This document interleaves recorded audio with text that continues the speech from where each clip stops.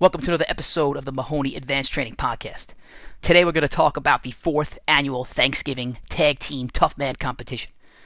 Now, before I even get into the competition, I just want to talk about the concept of the rare breed.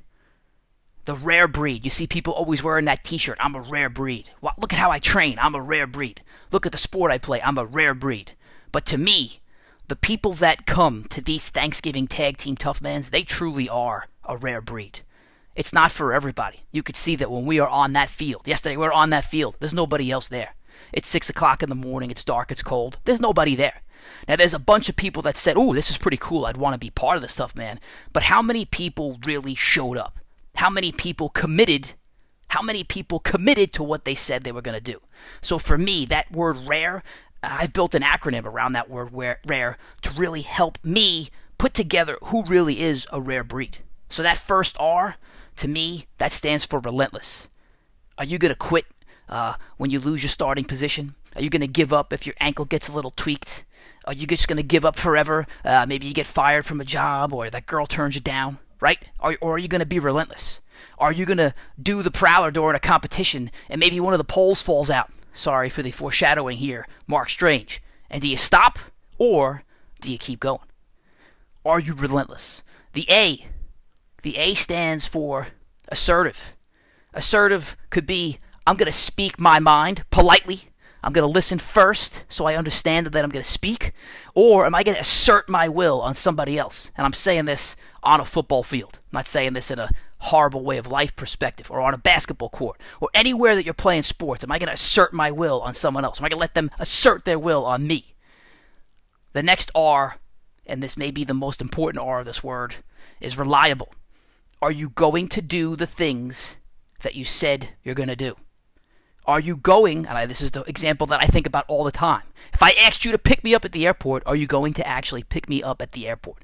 If you say you're going to do something, are you going to do it? Are you going to be there on time? Are you going to show up to work when you said you're going to show up to work? Are you going to show up at somebody's house when you said you're going to show up to somebody's house? If you said you're going to bring this gear, are you going to bring that gear? Are you reliable? Are you going to do your job when it's expected of you? And then the E is you're going to perform whatever you decide to do at an elite level. Now, you can't do everything. We talk about this all the time. You could do anything you want in this world as long as you just realize that you can't do everything. But what you do, you want to be elite at it. So if you're going to show up to this Tough Man competition, which already makes you rare, do you show up prepared? Did you read the rules? Did you bring cleats? Did you get a good night's sleep the night before? So this is what I think about when it comes to being a rare breed. This is what I think about. And the guys that come, the guys that do this stuff, they are a rare breed. Because a lot of these guys are retired, washed up meatheads that have no reason to do this other than to either feel like they are still a rare breed, which they are, or to have some sort of camaraderie in this team event. And I'm telling you this, I love what we do at Advanced Training. I love it, but what I love the most is when teams are working together. And I love this even more than when I put wacky riddles and things and make people work in adverse conditions and have their mind work while they're doing something physical. I love when a team works together. Because after every one of these events, teams are all elevated together. Even if they lost, they all leave a little better than when they walked in. When we do an individual Tough Man and people just do it by themselves, you could always see that everybody who doesn't win is deflated. They're deflated because they're in it alone, they lose it alone. It's just, you're not making the people around you better. But the teams that lose these Thanksgiving Tough Mans, they're always energized. They're energized to come back the next year a bit better. Now, some of them forget about it as soon as maybe they hop in the car and they go home and do terrible things to themselves with respect to eating and drinking. But they're leaving that field saying, let's get better, as opposed to just super depressed. And I love this tag team aspect of what we do. Now, let's get into what happened with the 2021 Thanksgiving Tough Man. First and foremost, we had a bunch of people say we're going to come. We had people bail out last minute. We had people bail out, not even tell anybody that they were going to bail out. So boom, you already failed the reliability test. You're not rare. Whatever you think about yourself, if you said you were going to come and you didn't come, you're not rare. Sorry. I'm breaking it to you right here, right now. You are not a rare breed. You're just basically like every other person in the world who's unreliable. So we were supposed to have 6 teams. We end up only having 4 teams. I said this last year, I'll say it again. I challenge any one of you to very quickly develop a double elimination style bracket. This is not as simple as an NCAA style bracket the way we do it. It's a double elimination style bracket. And do it as fast as possible for 7 teams, 6 teams, 5 teams, 4 teams. It's all very different in the way it's laid out. Now, I believe in planning and over-planning. So before we got to this event, I thought we were actually going to have 7 teams. We documented that we were going to have 6. But I thought we were going to have 7, so I drew up on a piece of paper a 7-team bracket, double elimination. And I also drew up a 5-team double elimination. I did not realize that we would actually lose 2 full teams. So instead of having 7, because I had a bunch of free agents that said they were going to come, they didn't show up. And then we also had 2 of the actual teams that said they were going to show up, not show up. So we went from what I thought would be 7 teams to 4 teams in legitimately the blink of an eye. So in the pitch black, I am there with my sister. God bless her soul, she shows up to help me document all of the times of people who win and who lose, because that certainly helps out a lot on a day like this. And we're sitting there trying to very quickly figure out, do we have the right brackets for the right teams? Bang! So immediately we go from 7 teams down to 4 teams. Now a couple of quick things that I must talk about before we get into the actual event. There were some rule changes in this event from previous years.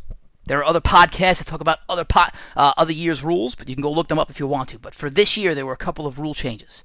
Now, you know you're good.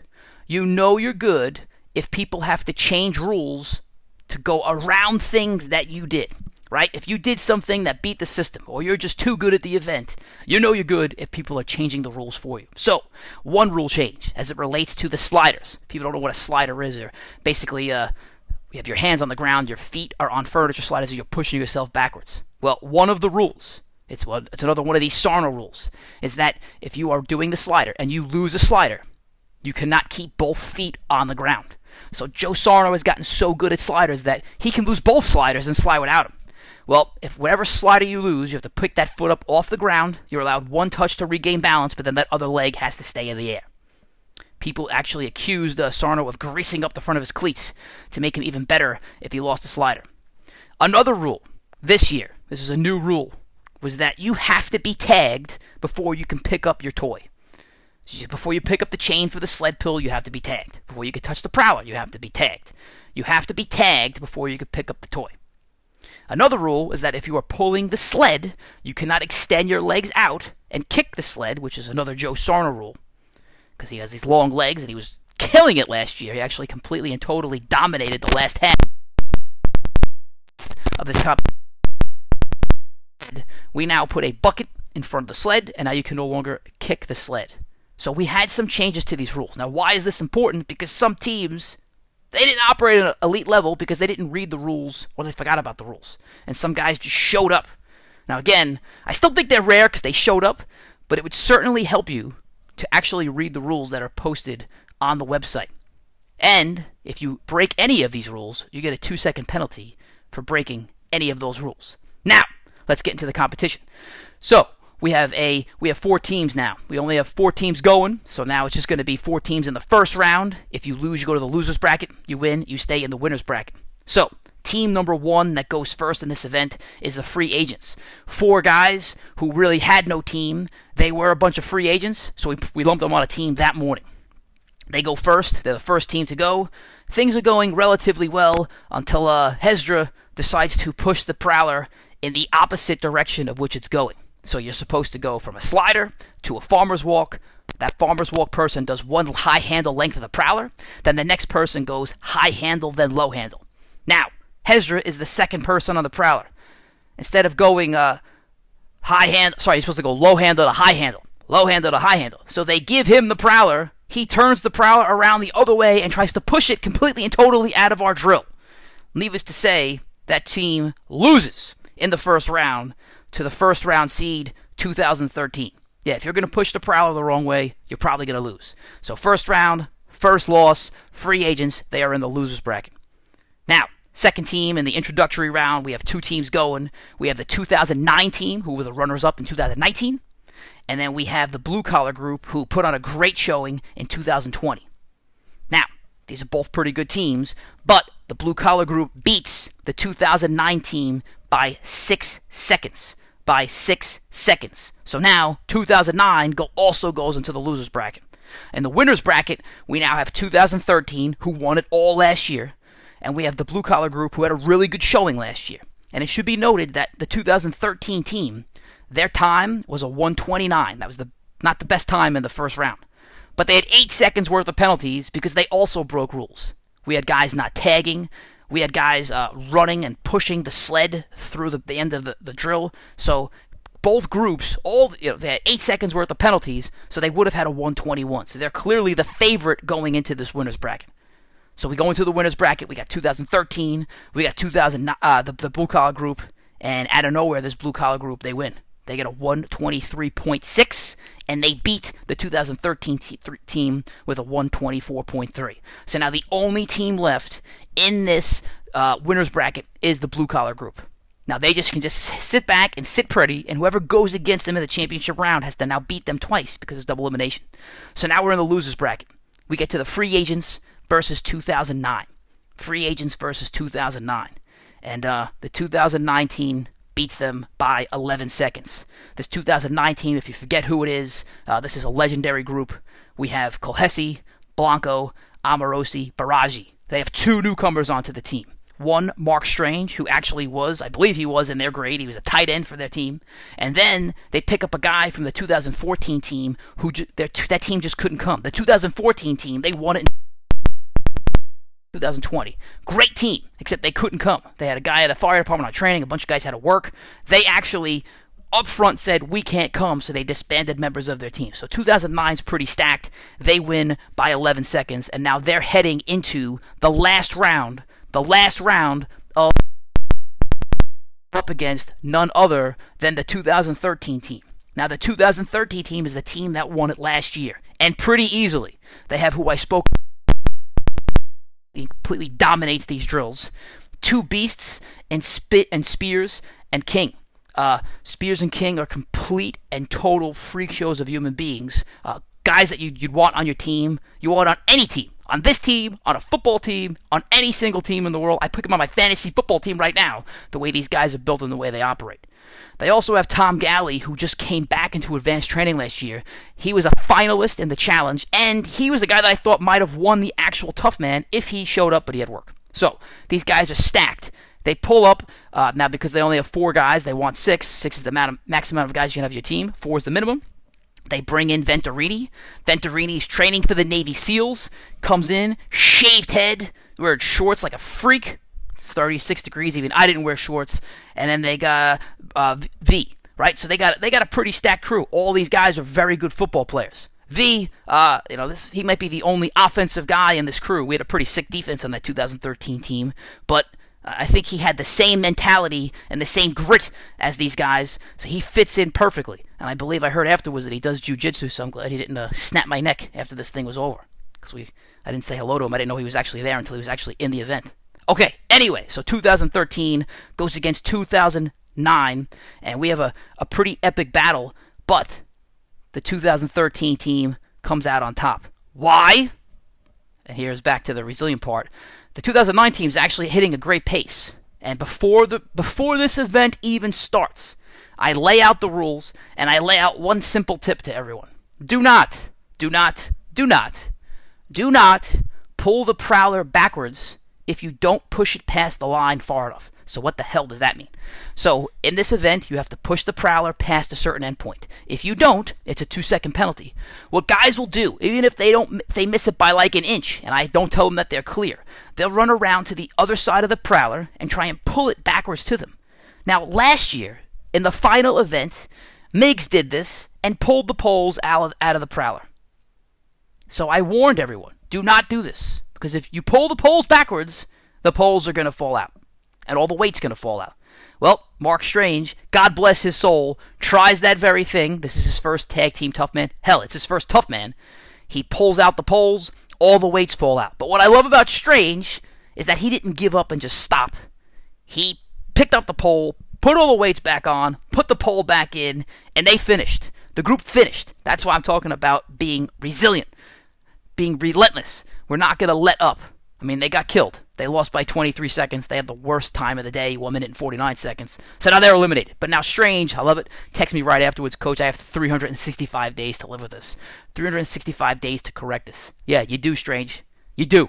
But we're going to fix it. We're going to get better at it. And every workout you ever think about missing, every time it's a little cold, every excuse you ever have, think about how bad you felt at that moment. Because in these moments with these tag teams, you don't just let down you let down your team. How bad did you feel when that pole fell out? That's what you got to think about. And don't forget it, because that's what separates the great from the regular, right? That's what separates the high performers from the mediocre. The high performers don't forget those moments. The high performers think about that moment and everything they do for the rest of their life. And the mediocre people forget about it the minute they hop in their car. The mediocre people say, they make a statement when they leave that tough man and they never do anything about it again. So Strange, I'm calling you out right now, man. Not because the polls came out. I'm calling you out for next year. What's going to happen? What's going to happen? So now we get to the final round. We have Team 2013, the reigning champs. They're going to go against the blue-collar group. Let's talk about this blue-collar group. We have Joe Marechko. I'd call him their captain. He actually got the team together. On the team is we have the great and powerful Rob Mulligan, the advanced training deadlift champion. Had to pull this guy out of retirement. I think his wife's birthday is around or on Thanksgiving. It's hard to get him there, but we got him there. We have Jimmy Yuski, who every year we actually have to beg to come. This guy is the only 2-time challenge champ in advanced history. We literally have to beg this guy to come. I don't know what. I think he just wants us to beg him to come. We have Joe Deradita, last year's challenge champ. We have Cortese. Guy is literally looked like he was shot out of a cannon. And then we have another member of that 2014 team, Fred Carpentieri. Again, remember they were disbanded. He was brought onto the blue-collar team. So those blue-collar teams, they're 2-0. Hey, last year they had a pretty good run in the beginning, but then they blew it in the losers bracket, and now they bring in 2013 to meet them in the championship round. For 2013 to win, they must win 2 times in a row. So here's the way we're going to work it. We're going to make the blue-collar group go first. 2013 goes second. If 2013 wins, now 2013 will go first, and then the blue-collar group will go second. Similar to how you do it in NCAA overtime, right? If you're a college football player or coach, you go first, 1 round, then you go second in the next round. So we're making 2013 go first, and we're making the blue-collar group go second. Also, another rule added because of Joe Sarno. Yes, I'll say his name again. People thought last year, and said out loud, that Coach Mahoney makes Tough Man specifically for Joe Sarno. Now, one beautiful thing about advanced training is every single person in the program thinks I hate them and favor somebody else. Joe Sarno, if you asked him, he'd say you hate me and you favor somebody else. Now, all the guys who were there, we've had almost 40 guys there last year, said I favor Joe Sarno. So what we did this year, in the final round, you are allowed to pick what event the other team's members have to do in the final round. And this is brilliant, because now you have your team thinking about the other team, and you get to put people in bad positions. You get to put people in positions that they don't want to be in. So things that I'm thinking about as we're doing this, and I didn't talk to anybody about this, but if you think you're going to win a round, do you put people in certain positions just to see how they do? Right? Because you're going to get better at it every time. Last year, Joe Sarno was on the last leg of the event where he did the sled pull to the sliders, and he got better and better and better at it because he did it 5 times in a row. His last time was probably the fastest time we've ever had anyone ever do those 2 things together, ever. So is it better to have people practice at different things during these rounds so that if the other team puts you in that situation, you've already practiced it? Because here's what happened, and they both did it very wisely. Those teams took guys who never did certain events, not only that day, but ever in their lives, and put it on. Right? So they take this guy V, who's in jiu-jitsu, who could definitely snap my neck in half, and they put him on this last leg of the event. Right? The blue-collar group, they take V, they say, you know what, V, you never did this, we're going to put you on the sled pull to the sliders. 2 things he's never done, 2 things that are actually pretty complicated. They take Brandon Spears, who's a big dude, he's a defensive end type body, and they put him on sliders. Now, he did pretty well for a guy his size, but personally, I don't remember him ever doing this. Every time we've done this, he's just been hitting that prowler over and over and over again. So it's pretty smart. The other team, they did the same thing. They took Rob Mulligan, a guy who could deadlift 500 pounds. He hasn't done this in forever. Okay, Rob, guess what? You're going to the sled pull and the sliders. Now, it's really brilliant stuff. They take the smallest guy, Cortese. We're going to make this guy carry the farmer's walk. It weighs more than he does, right? So this is really smart. And I love every second of it because now you're thinking about not only yourself, but you have to strategically think about other people and put them in spots that they don't want to be in. I love it. And what teams didn't know, I'll skip to the punchline here. Well, I won't skip to the punchline here. So now we have the 2013 team going versus the blue-collar group, and the winner, I'm not going to talk about any part of the event, if the winner is the blue-collar group. They beat the 2013 team. There is no second round of this because now the 2013 team has been eliminated twice, but it really did seem like the differentiator in this event was putting people in spots that they weren't used to. They hadn't practiced that, and it's just something to think about for next year because we're going to continue that tradition. Are you going to put people in spots that you haven't seen? And earlier in the game, in the event, are you just going to try and win? Or are you going to try and find a little bit of a home for everybody and have them practice for these final rounds? Again, these rules are up. How many people read them? Maybe 2. I said it was just Pete Amorosi. Blanco reminded me he did it as well, but maybe 2. Some other thing that I picked up during this event is just watching Cortese because he did look like he was shot out of a cannon. If you have the way this thing works, one person does a slider to a farmer's wall. Sorry, one person does a slider. The next person does a slider to a prowler. Then the next 3 people do a low-handle prowler to a high-handle prowler. The last person who does that low-handle prowler to a high-handle prowler has to sprint to the sled. They tag the person on the sled, and the person on the sled does a sled to a slider. And what I realized was a nice differentiator is how fast your last person is on the prowler running to the sled. Because that's like basically another event. There's a sprint from the prowler to the sled, and you could pick up a second or 2 based on the speed of that last person. So if anyone's going to listen to this, I sent everybody last year's recap around I said, if you have any brains, you listen to this while you're driving into the event. If anybody listens to this, take this note. If you have a team of 6 guys, you put your fastest guy on the last leg of that prowler. If you have 3 guys doing the prowler, the fastest one of those guys should be the guy that pushes that prowler, gets it through the line, sprints, and tags the next person. So, couple of learning lessons that I've picked up doing this. Do we rotate people early in the events, and then where do you put your fastest people when they're doing the prowler? I think that's a good pickup at Cortese. Really looked like he was shot out of a cannon. Now to wrap this thing up, I just want to say to the guys that come, the people that do this, I love you. After the event, a bunch of guys went out and they went to Annandale Terrace. They had breakfast. I wasn't going to go. It's Thanksgiving. We were hosting it at our house. I really wanted to get home. I was like, you know what? Something I'm trying to do in my life is take time. I'm always hosting these events. I hear these guys talking. As I'm setting up in between drills, I hear them recapping, conversations they had from years ago. They were reliving moments they had playing football together, and it really is more about the bonding. If anybody says, I can't come, I'm out of shape, in reality, you can go to this thing and do 2 sets of sliders and go home. Right? You're not going to be taxed. We're not making this an awful physical event. The hardest part is probably waking up. Right? Waking up and getting dressed is probably harder than the actual event. But I love that these guys are able to have these moments. And I feel very fortunate that I'm able to be a part of it. Now look, I didn't play with any of these guys. Sadly, I have no continued relationship with the guys I play with. There were only 4 seniors on my high school football team. So I never had that tradition. We were the first football team at Seychelles by the Sea. And there was only 4 of us, and we didn't stay connected. You probably don't stay connected when you're on a team that doesn't win and you get blown out by 50 points every game because we only had 4 seniors. So it's just great that I could be a part of keeping these guys together in some capacity and in a healthy way. It's not like we're going out drinking. We're not going out doing something bad. We're working out in a physical capacity and building bonds together in that way. And I just felt great when we went out to breakfast afterwards that, one, I took the time to get to that breakfast. I took the time to, while I was setting up the drills, to listen to some of their conversations. Some people said maybe we should set up the drills a little faster. I don't know. I don't know if we should, because I think that point of these guys bonding is more important than the actual drills itself. So maybe that time is a good time for guys to talk, time for guys to strategize, time for guys to relive those glory days that they once had.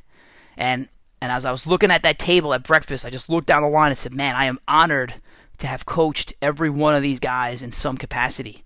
And I hope that in some way there's a positive influence of how they do something right now. The fact that these guys are still working out, I mean, the fact that they're doing that, I was like, man, I hope there was some influence from them seeing me or another one of the coaches on the staff and said, man, these guys are still working out. These guys are healthy. You know, they're being authentic, right? They're being authentic. They're living the lifestyle they're telling me to do. They're telling me to run sprints at practice, but this guy never ran a sprint in his life. No, that's not my coach, right? So it was a nice moment, and I'm glad I finally took the time. I've never done it in any of these things. I just get in and get out. I try and be efficient. I try and make sure the day's run. But this was the first year I actually tried to absorb as I was there. And Coach Manos could not be there this year. He's getting hip surgery. He's always the guy who's like taking pictures. I never thought about that. And this year I actually took the time to take a step back and take a picture of the guys. Like, hey guys, let's take a picture of each team. It's something I would have never done if I hadn't taken this moment to sit back and reflect. So I'll say this again to all of you people that said no, or didn't say anything, or didn't show up. I feel bad for you. You missed out. You're missing out. You're out of there by 7:30, right? You're out of there by 7:30. You can get home. You can get back to your family for Thanksgiving. The only thing stopping you is you and excuses. The only thing stopping you is you and your excuses. That's it. That's it. It's not a hard day. It's a fun day. You're in and out. I really wish you'd come because you missed out. And for the people that came, thank you so much. I love you all. We will do this again next Thanksgiving, 6 o'clock. Start getting your teams ready. And Mark Strange, let's go, man. You got my shout out. You got my call out. Bye. This episode is brought to you by Element. That's LMNT. What's Element? Element is the product that came into my life at exactly the right moment. I've been training hard. I've been sweating like a maniac. But unfortunately, after my sessions, I could never kick that feeling of dehydration. It didn't matter how much water I drank. In fact, the more water I drank, the worse it got. My body was telling me, you need more.